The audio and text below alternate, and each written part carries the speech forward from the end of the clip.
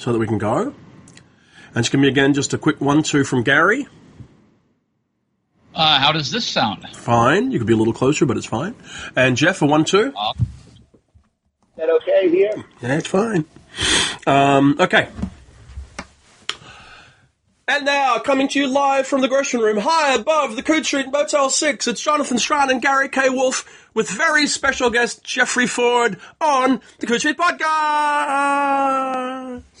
There we go. And welcome back, Jeffrey. It's been a while since you've been on this. It's good to hear you guys' voices. I'm glad to be back. Let me start by offering belated congratulations on your Shirley Jackson Award last summer, which is... It does be right. Yeah. It's like your third or fourth, isn't it? What? It's like your third or fourth of Shirley Jackson, isn't it? It's the fourth one. Yeah. A couple of story collections that I could get. One for a novel, and then, I don't know, maybe stories or something. But it's always a thrill. I mean, that's a great award, and I love the stuff they pick for it every year, you know? So I'm thrilled to have received it. And I was up against some really tough competition, too. There was some really great works in there. Yeah, there were. But the thing that interested me about the Shirley Jackson Award and you is that seems like the right award for your kind of fiction. And I'm gonna get to the Twilight Pariah in a minute, but it seems to me that you were. This is not going to make any sense for like 30 seconds, but then it's going to make a lot of sense all at once. I've had experiences like that before. Okay. Because I and many other critics and reviewers have described you as one of these writers who has just really paid little attention to what genre is. You write stories that are completely unclassifiable.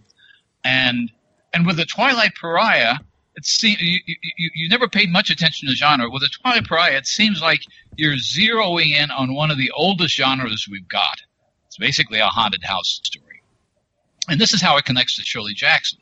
Because what I said in my review, which is just out, I think, is that you're taking a very familiar situation and putting real characters in it. And that's exactly what Shirley Jackson did.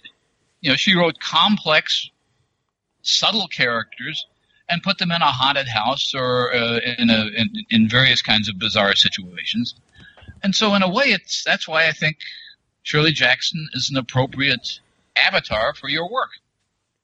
Well, you know, Jackson, to start with, is so amazingly diverse, too. I mean, I remember reading this story, Cauliflower in Her Hair. Have you ever read this story by her? I might have.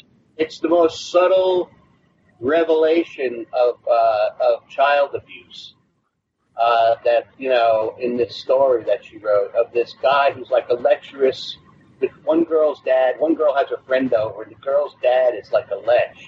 And it's just the subtlest thing, man. But it's a horrifying story in a lot of ways because it's all right there, just under the surface, you know. And you see it as the reader, but a couple of people in the, you know, that are present are missing it, you know. And it's a very horrifying story. But yeah, I mean, I guess so. And this story in the Twilight Pariah, as far as Jackson goes, I mean, she's interested in taking these horror tropes and, you know, working them. One of the things I was trying to do in this was to inject humor into a horror story, which is it's a tough sell. Well, in order for it to work, you have to have articulate characters. A lot of times, you know. How important is when you're writing a story like that is to try and structure it so that the reader can see into it, but the characters plausibly inside it can't? Well, I don't know, really. I mean, with the humor, it's just the interaction, it's the dialogue, it's the back and forth, you know?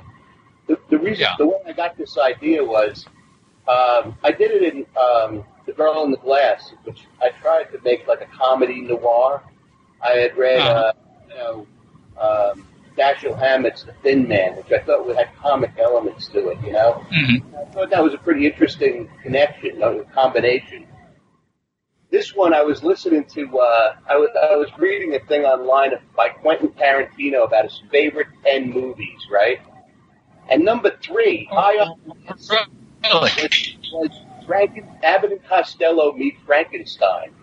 And what he said in it was, I don't know if you guys remember that movie, but he said, and I know this was true about it because I saw it when I was a kid, the scares were real and the laughs were real at the same time, combined in one, creation. And he said that was masterful to be able to do that. So I wanted to try it. Now, whether mine was masterful or not, I'm not sure. But I thought that was a cool idea to try anyway. And we'll see how it goes. That was the idea behind it, And I think having humor makes the characters real too. In so many horror stories, there's not an iota. I just turned off my video because I lost. Yeah. Can't take me anymore. Harry, your picture's been the same since we started. Let's take a step back for a second. I'm curious, how was it, I guess it must have been a year and a half ago when you sat down to assemble A Natural History of Hell. How is it when you sit sort of get to put together a collection like that? And how do you feel about it, seeing your a period of your work set between covers that way?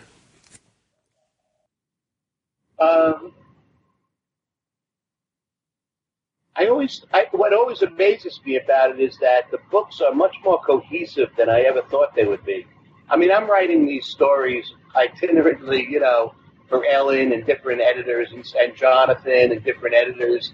And, and then at the end of at a certain amount of time, I collect the stuff and, try to sell a collection of stories. But I've always been amazed at the connections between the stories for that time period. It happens every time when I do one of these things. Now, maybe I'm just projecting that, but it seems that way, and it really clearly seemed that way with this collection. It's interesting because stories are individually what they are, but when they're collected together, it's more than the sum of the parts, and that's kind of an interesting effect. I think that's nice. As far as that collection goes, what really brought it together was, I did it with Small Beer, and I had that title, A Natural History of Autumn, which was the name of the story, one of the stories. Right. That we did.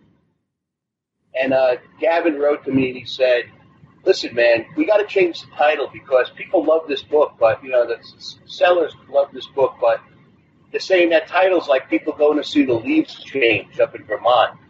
So I think Kelly came up with A Natural History of Hell. And the title just fit it. I was like, solid, man. That's perfect. Let's go with it. So that really helped the book. And that really ties the book together, too, in a way. It does, but it seems to me a very diverse collection. Of course, they're all pretty diverse. But there are some stories that are completely, I guess, in the Shirley Jackson, somewhere between Shirley Jackson and Kafka, maybe. And then there's stories that are very timely and scary in a kind of contemporary, almost Sinclair Lewis satirical way. I'm thinking of the story Blood Drive, for example, which is really a gun story, I guess. Well, Blood Drive was about at the end of the Bush era. I was writing that story. I was really... I'm telling you, with Trump now, it's just terrible, But at the end of the Bush era, I was feeling kind of the same way, like really fucking fed up, So, a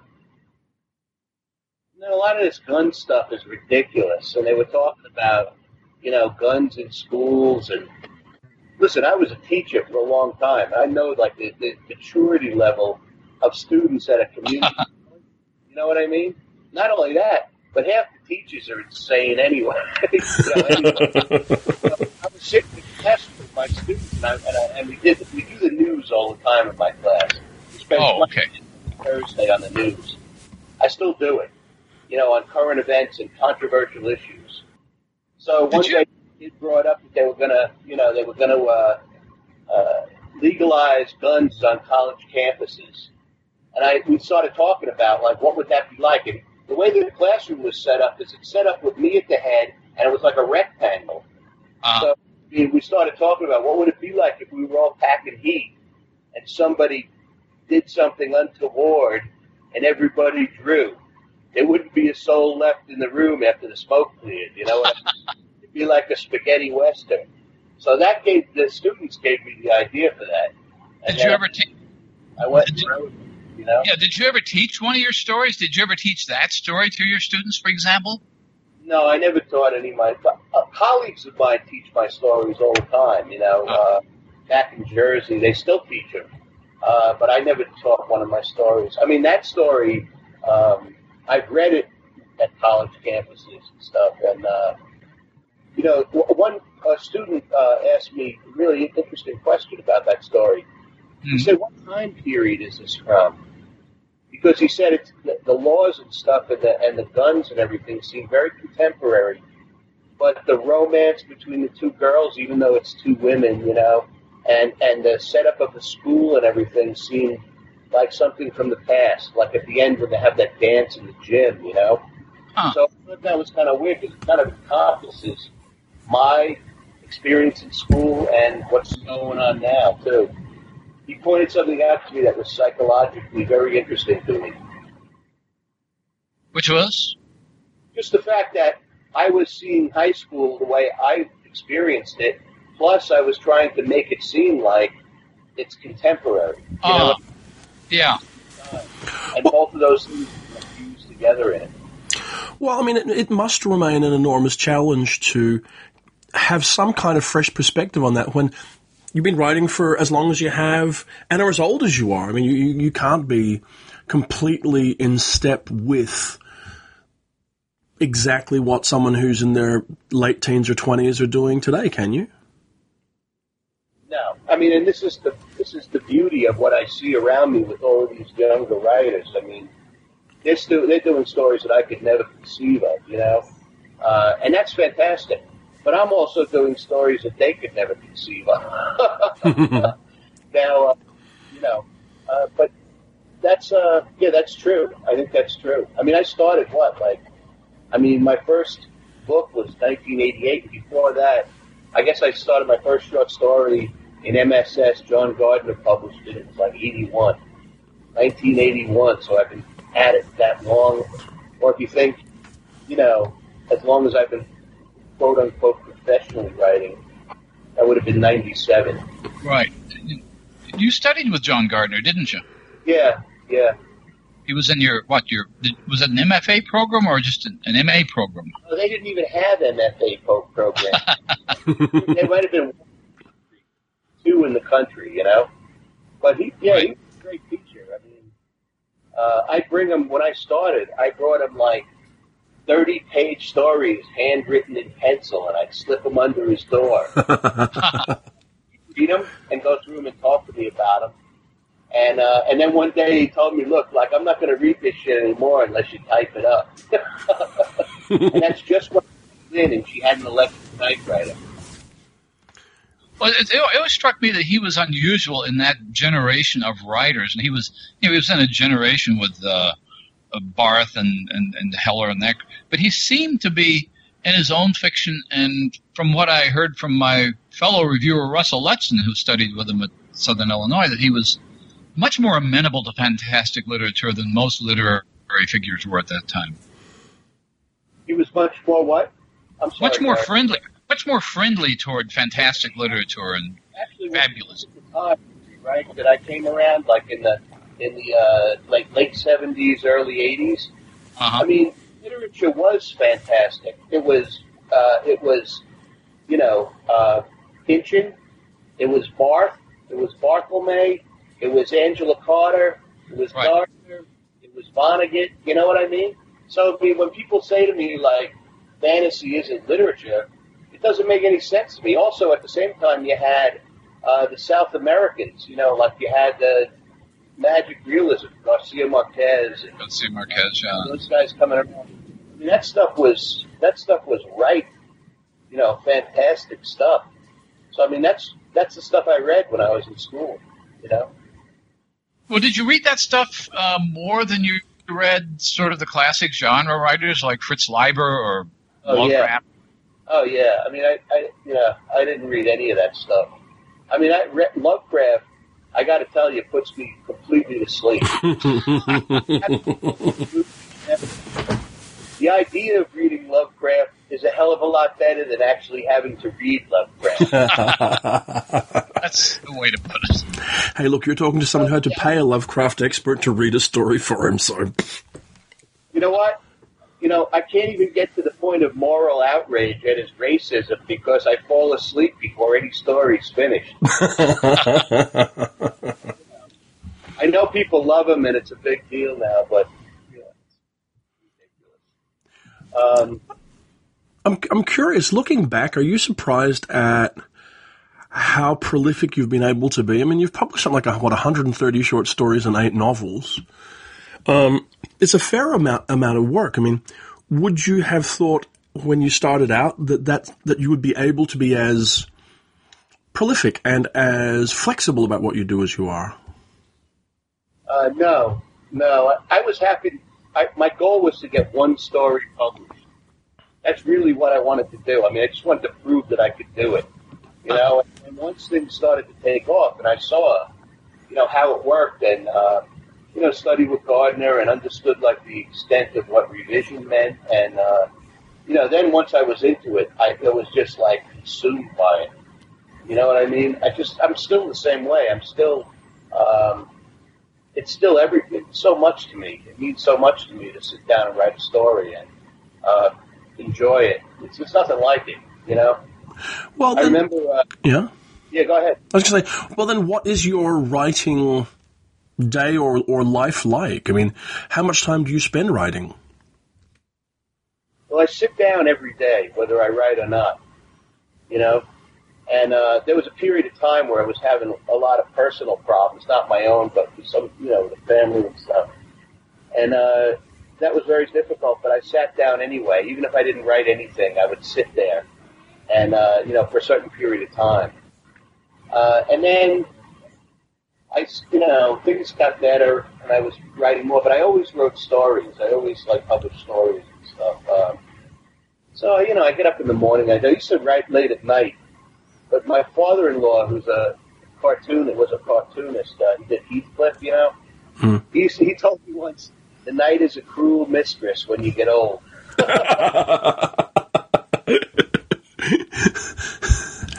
Very true, So, yeah, I work in the morning, and I take some time off in the afternoon, have lunch, I might come back, and then, stop around 3 o'clock. And then the days I teach, and sometimes I work at night. Yeah. And I write a lot of stuff that never goes out, Well, I mean, I guess that's it as well. I mean, with 130 stories, it suggests as though everything that you write, you sell, everything that you start, you finish. I mean, is that how it is? I mean, do you have a vast amount of stuff that's never really found a home? I have stuff. I have file drawers full of stuff, but if I intend to sell something, then I usually sell it. Yeah. I think I've been turned down on stories maybe twice in the last, 20 years now. And I think both of them were by Ellen. I said she turned me down on 2 stories in the last 20 years, and she was right up. Well, I suppose, one thing that would be worth touching on is you teach writing at Wesleyan, right? How important to your writing is your is your role as a teacher and as an educator? What do you take out of it into your own writing experience? Well, I've taught all kinds of different classes. So I had a story a couple of years ago, a terror about Emily Dickinson, meeting death. And that came right out of my teaching of literature. 25 years of teaching Emily Dickinson and reading all the biographical stuff about her and everything, and all, different essays about her. That went directly into that. I taught a class for people with learning disabilities in Jersey for years, and that was a great class. I learned a lot from that because these people had issues of writing, sometimes dyslexia, different things, and they would try to circumvent those problems they had. And in those circumventions of problems, there were just some amazingly beautiful, creations of how to write a story that wasn't a normal way to write a story. So I picked up a lot of hints and a lot of tricks from those things that I saw in those stories. And whatever, really, all that stuff, feeds into it. I don't think of it that consciously while I'm teaching. Yeah. One of my favorite stories of yours, which is a few years old now, it seems to me is almost completely autobiographical. It's the one called The Honeyed Knot. Oh, yeah. Yeah, that's true. That's a true story. I mean, the parts that's supposedly historical in it is made up. But the thing about the girl who was a witch who was in my class, spell on me, that was all true. I mean, she used to sit in the back of the room, and she told me she was a witch. And at the time, I had this ear thing. I had a bad ear problem. I couldn't hear. My ear was clogged up, I told her about it one day when I was talking to her, and she said, "Oh, I could fix that for you." I was like, "Really?" And she goes, "Yeah, I could do on that." And I thought, I just went with it. I figured, what the fuck, right? So she came and said, "I'm going to come in next week, but don't say anything to me. I'm going to leave early." And she came in and she was wearing like a white frilly dress, almost like a kid's communion dress.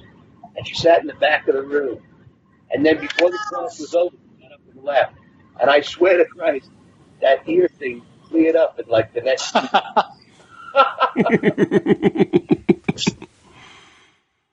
Yeah, that's a wild story, but it's true. I mean, that's a true story mostly. There's other stuff that goes on in that's crazy too. Well, that's what I mean. Part of it sounds, it's utterly convincing. And there was one of the stories, I'm sorry, I'm forgetting the title. One of the stories in the Natural History of Hell starts with you at a science fiction convention.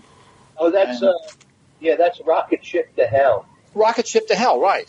Yeah, I wrote that for Ann Vandermeer for the anniversary of the rocket at Thor. Uh-huh. I don't know how many years anniversary it was, yeah. But yeah, it starts out where I'm wandering around that. You know what I noticed with that, Gary, is, just the other day, I guess Jerry Purnell died, right? Yeah. Time as I remember when I went to the library as a kid and I saw all the spines with the little rocket ship at the bottom. That indicated they were science fiction, but I must have read some of his books, like him and Hal Clement. And I met some of these guys. Harry Harrison I actually met, and Clement I met, and they were cool guys. But Rocket Ship to Hell is basically about, I was thinking about the fact that I'm right in the middle now. I mean, at that time I was right between those older guys, like those guys, and the newer people that were coming in. It's an interesting situation to be in, to be able to look back and to look forward and see, the genre in that way. One of the things that I noticed, although one of the things I liked about the Twilight Pariah is that the characters are interesting enough. You want to follow their stories, even if they're minor characters. And the narrator, Henry, has a father who I guess is obsessively reading these old paperbacks that he has from the 50s, like you're talking about, Al Clement and well, probably Jerry Purnell and that sort of thing. And I just really wanted to know what paperbacks he was reading. What I had in mind, what I saw in my mind's eye? Yeah. Like Space Paw by Gordon Dixon, Martians Go Home by, Frederick Brown. Frederick Brown was very funny. Yeah, I mean, it was cool. Yeah, he was pretty funny, yeah. I remember that book, Martians Go Home, I got it out of the library, and there was like some vague hint of sex in the first chapter. I was like, Right. So you were reading science fiction as a kid? I did. I read more of it when I was a kid than I read when I got older, to tell you the truth. But I mean, I always picked up stuff like, I picked up Arthur Clarke's like 2001, and every while. I mean, I couldn't read like Asimov; just bored the hell out of me. And nothing against him, but I just couldn't read it. I feel the same way about Ursula Le Guin. I can't read her stuff. It's very distant to me. It seems like it's very distant. I want to read I'm going to read Earthsea when Vess gets done doing the illustrations for it. Yeah, those look great. But also, Heinlein, which I know Jonathan talks a lot about the juveniles and some of the other books, and really So I'm sure they're fine books. It's just that I don't connect with them, you know? Well, so it's nothing. I'm surprised that many people still connect with them in many ways. I mean, because they are books of a particular period. I mean, they were written back in the 50s and early 60s, and they really do sit in that time. I'm kind of curious. I mean, You've been writing since sort of the early 80s. Is there a part of the genre that you feel most a part of, a generation of the genre you feel most part of? Or do you feel like you're doing this sort of out in the middle of the cornfields by yourself? It's funny you should ask that. I was just thinking about this the other day. I feel really kind of like an outsider, you know? I'm not really a horror writer. I'm not really a fantasy writer. Definitely not a science fiction writer. So I don't know what the hell I do. And you know, Jonathan, most people don't know what the hell I do.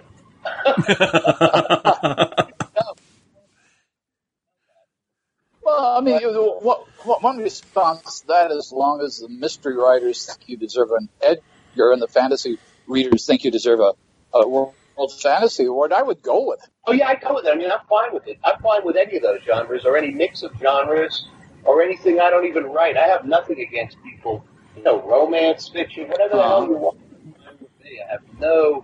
I really don't look down on anything. Tie-ins, God bless you. You're making more money than I am. But and you're being published by Small Beer, which is sort of their niche is something like unclassifiable writers. I mean, they've done they certainly starting with Kelly Link's books, and I think they did.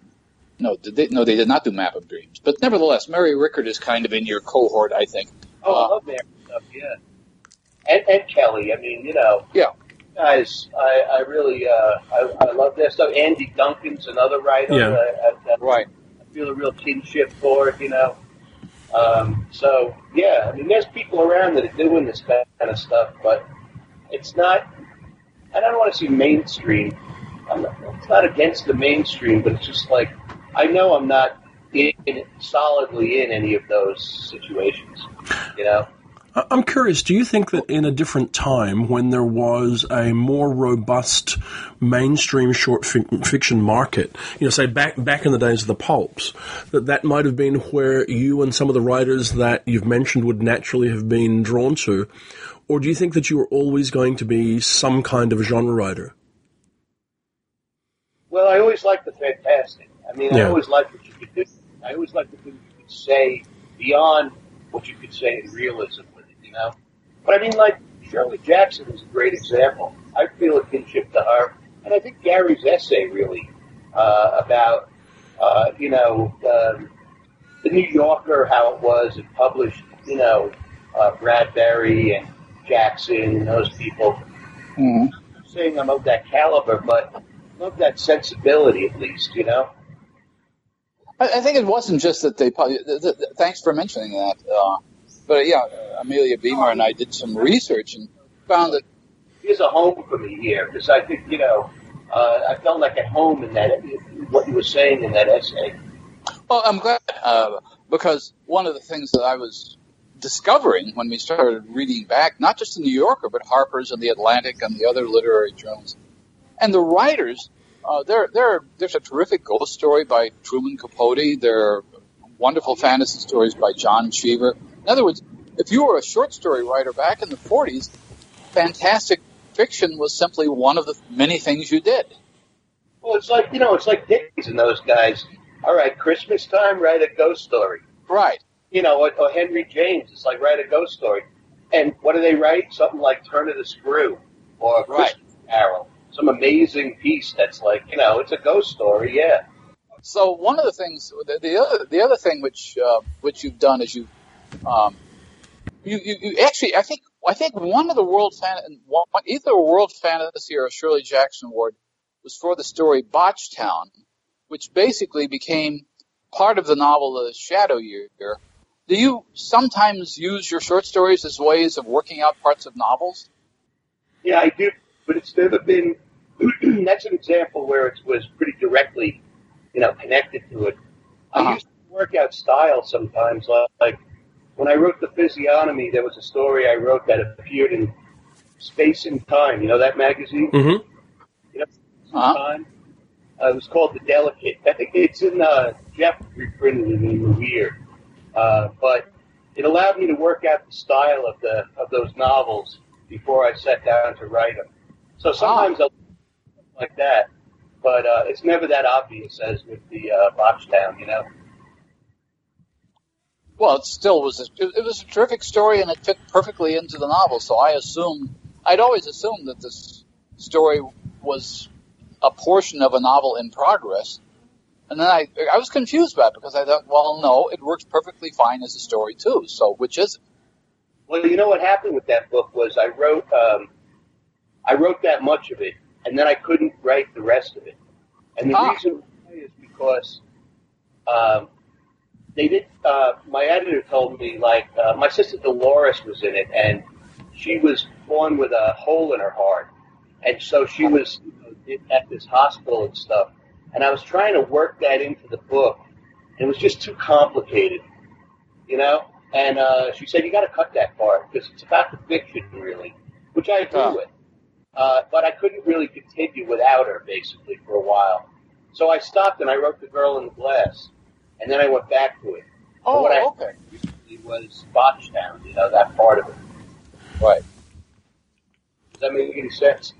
Yeah. It does, and it makes me think again. It brings us back to the Twilight Pariah, because once you look at the interesting characters and their backstories and a sort of implied forward story at the end of it, it's a very well shaped novella, but it could easily have been a novel, couldn't it?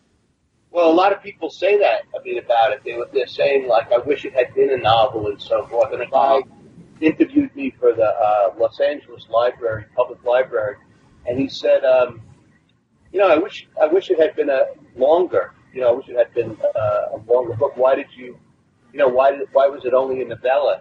And my answer was, because that's what the publisher wants. Well, that spoken like a professional. But that actually touches on a question that I wanted to ask, because you write a lot of short fiction, but it's been a while since there was a new novel. You didn't get that? Sorry. Go ahead. I was going to say it's been a while since there's been a new novel. Gary was saying, as you were saying, as a professional writer, you write to what the editor or the publisher commissions, and that's why you've written a novella here or whatever else.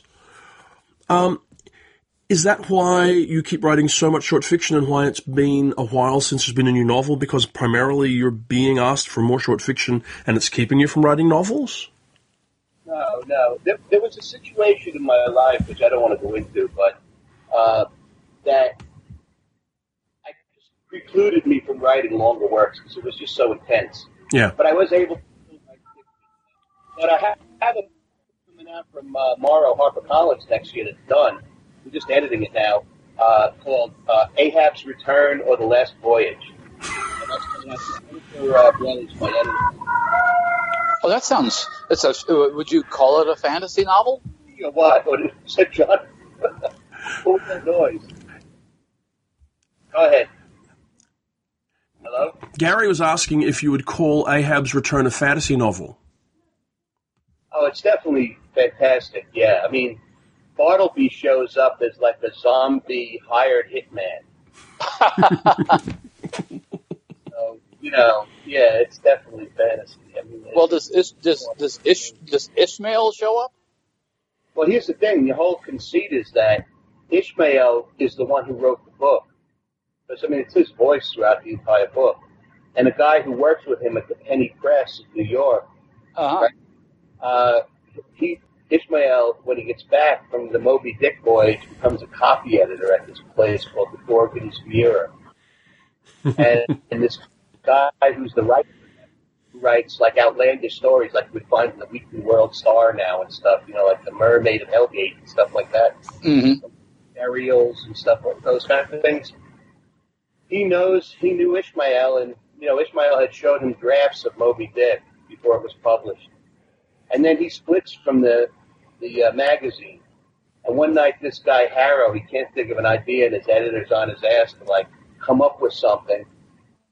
The door opens from the street, and in walks this guy with a whalebone leg looking for Ishmael, and it's Ahab. And this guy is like, one thing he realizes, this guy is full of stories. I can get a ton of stuff out of him. I'm going to offer to help him find his wife and kid who have since moved to New York because they thought he was dead. So they left Nantucket. He's been to Nantucket, then they're gone, and he's come to New York to find them. And so this guy, George Harrow, who's the writer, helps him. At the same time, you're getting this written by a guy who writes outlandish stuff. So you never really know if it's like him juicing it up or it's actually what's happening, But Ahab's a character, yeah. Is this Did you see by... Go ahead. Is this one of those cases where you have to leave somewhere to be able to write about it, Jeff? You have to what? I'm sorry. You have to leave somewhere to be able to write about it, because you used to live in that part of the world, Nantucket around there, didn't you? No, I never lived up north like that. I lived in New York and in New Jersey. No, I know Moby Dick really well. And the thing is with my book is you don't really have to know it that well because it comes clean in the book, comes out in the book that, what Ishmael told wasn't really what happened all the time.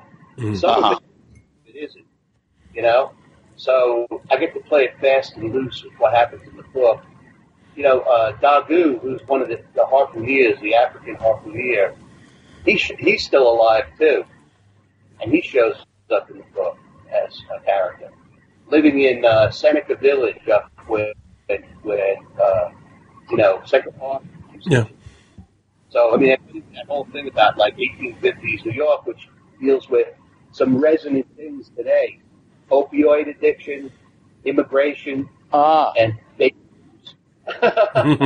Did you see? The first thing that comes to mind is did you see that really strange film from last year or the year before called "In the Heart of the Sea"? I did see it, and the thing is, I thought it was a stiff. I read the book though. In preparation for what I was doing, because I know it's about the whale ship Essex, The Essex, yeah. I read that book. It's a terrific book, but I thought the movie was kind of boring. Although, it had some cool stuff, and I watched it. Did you see it? I saw it. Well, the special effects in it were fine. It's one of those things where you think, why does somebody think they can make a movie like that in the 21st century and get anybody to see it? What fascinated me was that the whole story was as told to Herman Melville. A really uninteresting character, as it turned out. Yeah, that was cool. That was a cool part. I thought that was a great part too. I really appreciate that. But Melville really hardly enters into this except for like the reference to Bartleby and some other stuff. I got some Easter eggs in there for people who know their Melville. Oh, good. But you're right. Me, Gary, you and about 100 other people. The thing is you don't have to know Moby Dick. All you really have to know is who Moby Dick is and Captain Ahab, a general sense of what he was about. But the thing is, in Moby Dick, I always thought that Ahab wasn't really a person. There was a lot of sturm and drang with Ahab. It was he was always strutting and fretting, And what this story does is it kind of makes him into a person. He has, things that he loves, that he wants to do, things that he wants to achieve. He wants to save his kid. His kid becomes addicted to opium and in a gang, and he wants to save him. And okay. Because the wife is actually dead. She's died from smallpox when they discover it. I have a sort of hidden theory, and you're just feeding right into it at this moment. That Melville is one of the unacknowledged sources of American fantasy writers because, first of all, I'm sure you know the John Huston film of Moby Dick was written by Ray Bradbury. Yeah. And also we wrote a book about it. And you wrote a book about John Huston and the something green water white whale, something like that. Yeah. I read it. It's great. And I think one of Peter Straub's best stories is a Bartleby story called Mr. Club and Mr. Cuff. That's a great story. Yeah, and Melville was one of these 19th century writers. You were mentioning people in the 60s or going back to Dickens, but Melville was always on the edge of the fantastic. I mean, Bartleby was Kafka before Kafka. Moby Dick is a fantasy novel if you really get down to it. And things like Pierre or The Ambiguities is one of the weirdest novels I've ever read. Well, that I read too. I slogged through Pierre, and you have these huge sections in the middle where he's spouting Plotinus. You know what I mean? I know. It's not a good novel by any means. But, The Confidence Man is an awesome novel. Oh, absolutely. It's terrific. Yeah, I've done a lot of reading, and I'm no scholar, but I'll tell you what was a great book by a guy who I'm not that enamored of, Harold Bloom. Did you ever see these collections he did in the book form of, like, certain characters in literature? Like, he does Satan in Paradise Lost, and, he does Ahab. He does... Have you ever seen these things? I don't think I've seen these. What, is this a series of books, or it's a book? Or? Still buy them.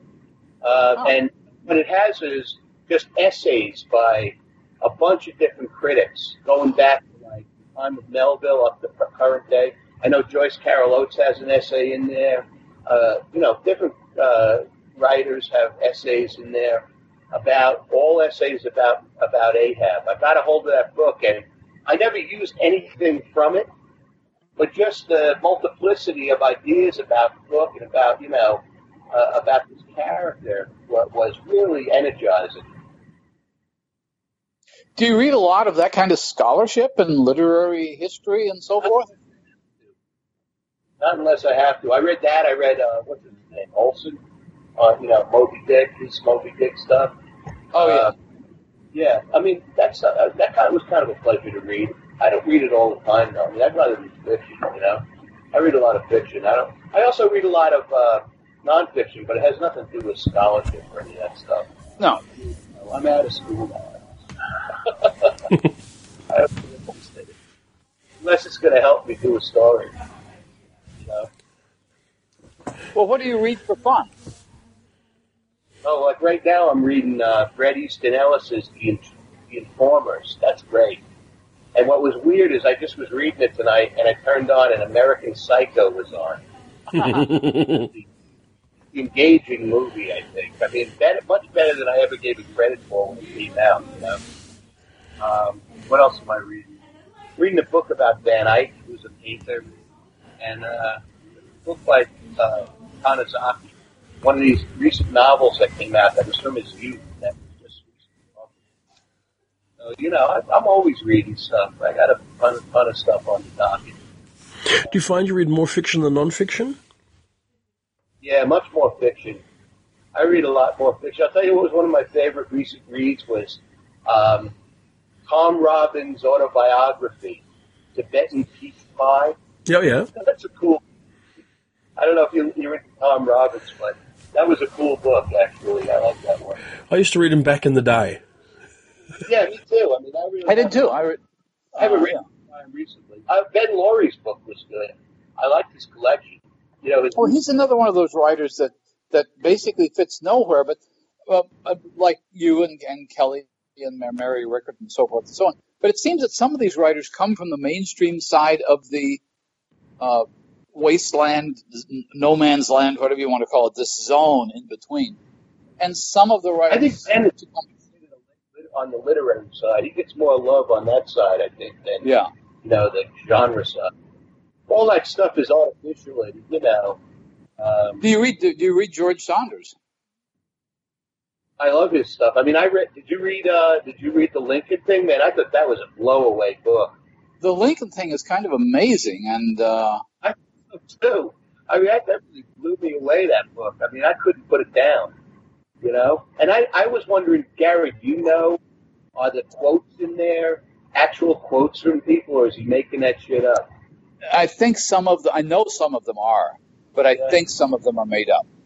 That's what I thought too, as a matter of fact. But that book is incredible. And look, you know what? I didn't see that one nominated for a World Fantasy Award. Because it hasn't had the chance. It's a January 2017 book. right? It's not eligible for next okay. year. That would be why, don't you think? What's that? Don't you think it won't be eligible until 2018? Oh, maybe that's right. Yeah, maybe that's right. But I mean, it has the fantastic elements in it are like incredible. Oh, yeah. You know, this thing he dreamed up about what it's like, you know, in the dead graveyard where all these people are hanging out. The stuff that, you know, the laws and the rules of that whole scene are incredible. Yeah. Well, that's one of the things that impresses me when a essentially mainstream writer, and Saunders has made it in the mainstream, but he certainly seems to have a sympathy with fantasy. But when a mainstream writer works out the rules of, in this case, the graveyard, I'm impressed because you realize this is not just a metaphor. This is something he's worked out as though it could have been real. Exactly. That's what I loved about that book. So there are rules for the afterlife. And one of the things that irritates me, conversely, when a mainstream writer gets into a fantastic trope, that there sometimes there's a contempt for the details, and I'm not going to... I could name names. I won't accuse Margaret Atwood of doing this, but I think I would accuse P.D. James of not working through the details when she wrote Children of Men. Although it made a good movie. It was not a bad movie, and it's not a bad premise, although Brian Aldiss, who just passed away a week ago, was very irritated that essentially his Greybeard was the same story worked out in much more science-fictional terms. I didn't know that. Yeah. I'm not familiar with his work that much, you know? Yeah. I'm kind of curious, Jeff. It's been 10 years since you've had a novel out. You're just saying that Ahab's Return is coming out. I think it's next May it's coming out. Yeah. Do you feel like that you now have the freedom, I guess, to return to longer work in the coming sort of years? Is that the plan? Well, I'd like to. I mean, that's my goal. I mean, the thing is that what happened was I threw a wrench into my work because I was popping out a book a year or every 2 years, you know. Yeah. 97 on. I mean, I could have really kept going, but this took up a lot of my time. I'd like to do, I really feel now like I have the time and I have the interest and I have the energy to do novels, you know, again. Yeah, I'd like to. I hope it continues. I mean, I hope this one's okay and I hope people read it. And, the novella thing, I'm working on a novella now, too. I can't say what it is, but I'm working on a novella for a publisher I've never published with before, but I admire their press, you know, the press that they have. All I'll tell you is this. I just read a book for it on cannibalism. Okay, there we go. All right. Well, one of the things that the Twilight Pariah raises, it's a Tor.com novella, and Tor.com has certainly, in some ways, revived the whole notion of the novella as a viable form, although some of these, and yours comes in at, I'm looking at it right now, comes in at, 160 pages, which in 1960 could have been a mass market paperback novel. Right. I mean, when I talk about it, I call it a short novel, which I think it is. I mean, to me, a novella is, anywhere from like 80 to 100 pages. You know what I mean? Yeah. So, I mean, I really think of it as a short novel. It's in chapters and stuff like that. They can call it whatever the hell they want. I don't care. But, Tor.com has been revivifying. My relationship with Dan Wellen and, Irene Gallo, with the artwork that she brings to it and the eye she brings to it, it's really, I think, pretty incredible. Oh, they look terrific, and they're online. They're also books, and well, they're not online, Gary. No, they're not. No, of course they're not online. No, they're not. Okay. They're for sale as ebooks. Yeah, the novellas are okay. They're okay. Mine and Stephen Graham Jones and those other ones. They're like $3.99 for a yeah. While I don't think at all it's true that Tor.com have revived the novella, I think that's one of the fictions that's going around. I think what they have done is they've actually managed to capture the short read market, and that's what's made them so successful, and what's really made the the whole program exciting. You've got this range of books. They're standalone books. They're not short fiction. They're seen as this other thing, and they're packaged the way that a publisher would package novels, not as short fiction. And that seems to really have made a difference. I mean, it means that you get a real impact with readers that you might not otherwise have done. I mean, that's, I assume, part of what attracted you to publishing the Twilight Pariah with them. Absolutely, and the thing is like, what adds to that is they got good people behind it. They got you, they got Ellen, they got Anne Vandermeer's doing a couple of things too. So it's not like they just went and said, all right, we're going to publish some short novels. They got good editors, they got good artwork for the covers. So I mean, it's pretty quality stuff, I think. I think they're doing a nice job with it. No. Yeah, as a reviewer, I'll say that it's not as a reviewer, as a reader, I always enjoyed novels that came in at, 80,000 words, 60, 80,000 words, whatever. Yeah. And as a reviewer, it's nice you can get through more of them. But I want to challenge you, Jonathan, for a second as an anthologist, because you're right. Novellas have always been around. There are always a couple of novellas in your year's best, and sometimes novellas in your own anthologies. But don't you have to think about a novella that this is going to cost you maybe 2 or 3 short stories, and therefore it's at a premium, whereas Tor.com, the novella, is the main product? Sure, for an anthology, I think that's true. But I think with the changes to the magazine market in the last 5 years, it's become much less true. We're now running to a situation where Asimov's and Analog can run several novellas in an issue. So therefore, you're getting far more novellas from them. There have always been successful novella programs out there through PS Publishing, through Subterranean, through Tachyon, through Small Beer to a lesser degree. A lot of people talk about Tor.com as being a novella success. And whilst on one level it is, I don't think it's actually in that sense a new thing, and I don't think that's what's interesting. I think what's strongly interesting is this idea that you tap into the short read market, you produce books. And I was thinking while you guys were talking about it, I'd be curious to know what you think. One of the most successful things in fiction in the last 15 years or so, or 20 years, has been the rise of the YA market. And one of the typical characteristics of the YA market is a single strand plot. They tend not to invest in a lot of multiple subplots and all that kind of thing. Right. And people, when they talked about the desirability of the YA market for adult fiction, that was one of the things that attracted them.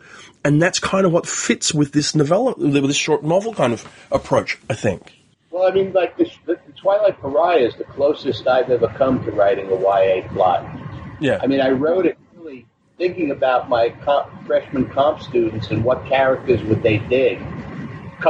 Some people in college who were maybe a couple of years older than them, and that's young adult, but it's in the range around there, But Jonathan's always been a champion of short novels because he had an anthology at the end of the year that published a couple of novels. I don't know, how many issues of that did you put out? But I was saying Jonathan's always been a champion of short novels. I mean, how many issues of that short novel anthology did you put out? I put out 4 before the market sort of disappeared for it. And then, Paula Garan had another go at the same thing. For some reason, that kind of book doesn't find a market, never has. I mean, and this is something that goes back to anthologies. Groff Conklin did anthologies of short novels and so forth and so on. But a short novel as an individual product, something like the Twilight Pariah, which I can hold in my hand, and I'm doing right now. Like I say, it's a short novel. It's a novel. Yes. It's a product. It's something I can buy. It's not something I have to read in a collection of other short novels. No. So my sense is that the short novel market is completely different from the short story market and is a constricted version of the novel market. Well, as I get older, I like seeing short novels. I do too. I remember William John Watkins. I used to teach with him. He was a science fiction writer, and I remember him saying, "Jeff, the shorter the better." But if you notice, I'll tell you somebody who's really keyed into this is Nick Mamadis, who does a lot of like noir stuff. You know, really stays true to that form because all of his recent novels, I mean, I can think of it almost like a series, like they're all very, like 100, less than 200 pages or 200 pages about, you know what I mean? And I think that's really cool. I mean, you could say a lot in 200 pages or 160 pages or something like that. I mean, basically all you really got to say, I don't know. Well, no, I think you're right. I agree as well. If you got the old guys like Jim Thompson, his books were only like 150 to 200 pages, or what's the other guy's name? Goodrich? Sure. But it's also true of all of the Ace Doubles. It was true of the early Sherry Tepper. It's true of even the early C.J. Cherry. It's true of a whole bunch of stuff that came out in the 60s and 70s. That was the sort of length that they pitched for. It worked. It was economical. And it was something which readers embraced. I mean, I remember when June was the longest science fiction book out there, just about, and now it looks like a novella almost itself. And it's very genre friendly. Yeah, you can carry that with you to work and read a couple pages, and you can finish it by the end of the week. You know what I mean? Well, I remember talking to Aldous Budrus about this, who was an editor at a number of paperback houses. And when I was a kid, there were two kinds of paperbacks. There were the slightly taller ones, which were Signet and Ballantine, and the slightly shorter ones, which were Avon and Ace. And an Avon or Ace novel was 192 pages, and a Signet or Ballantine novel was 160 pages, based entirely on production costs. And writers like Theodore Sturgeon were perfectly happy to write to those lengths. Happy accident. Go ahead. It's Shakespeare, right? Happy accident. Absolutely. But it also, I think, disciplined writers in a way that the 500 and 600 page per volume trilogies didn't. And there's a place for them too. I mean, sometimes you just got to have 600 pages. But well, yeah. I tell you, as I get older, it's tougher and tougher to read something really that long, unless it's so fucking compelling. Like I gotta read it. Yeah. I guess, sort of, before we sound too old and crusty and sort of too much in love with sort of the good old days, we probably should bring this to a conclusion. We sort of, to run through sort of our usual hour. But, so it's probably a good time to sort of pause. Maybe we'll come back and have a chat when Ahab's Return comes out, which would be good. I really appreciate you guys having me on, and I'd love to come back and talk about that. We'll definitely do that. But until then, first of all, congratulations on the Twilight Pariah. Thank you. And thank you so much. Congratulations. Yep. Congratulations again on your multiple Shirley Jackson and World Fantasy Awards. Well, I mean, I'm just nominated for the World Fantasy. I don't have any hope of winning that, but you know what, Gary? At my age, it's at this stage of the game, it's great just to be in the running. You've got a bunch of World Fantasy Awards already. What are you talking about? You know what the thing is? I want one of these new ones. Oh, yeah. Oh, the new ones, yeah. I hate Lovecraft, although I do love the fact that Gay and Wilson made these statues. I mean, I have to give props to that, but, I'm not a big Lovecraft fan by any stretch of the imagination. Right. And when I saw Sophia Samatar stand up there and give that speech a couple of World Fantasies ago, I was like, I really want to be part of that if I possibly can at some point, and get one of these things. But it's great to see the change. It really is. Yeah. I think it's the best, and I think it's actually really the right thing to do. Yeah, yeah, I think so. Well, on that cheery note, thank you very much, and we shall talk to you again soon. All right, thanks, Jonathan. Gary, I'll see you in San Antonio. I'll see you in San Antonio at World Fantasy. Good luck. Yeah. Thanks, you guys. Okay. And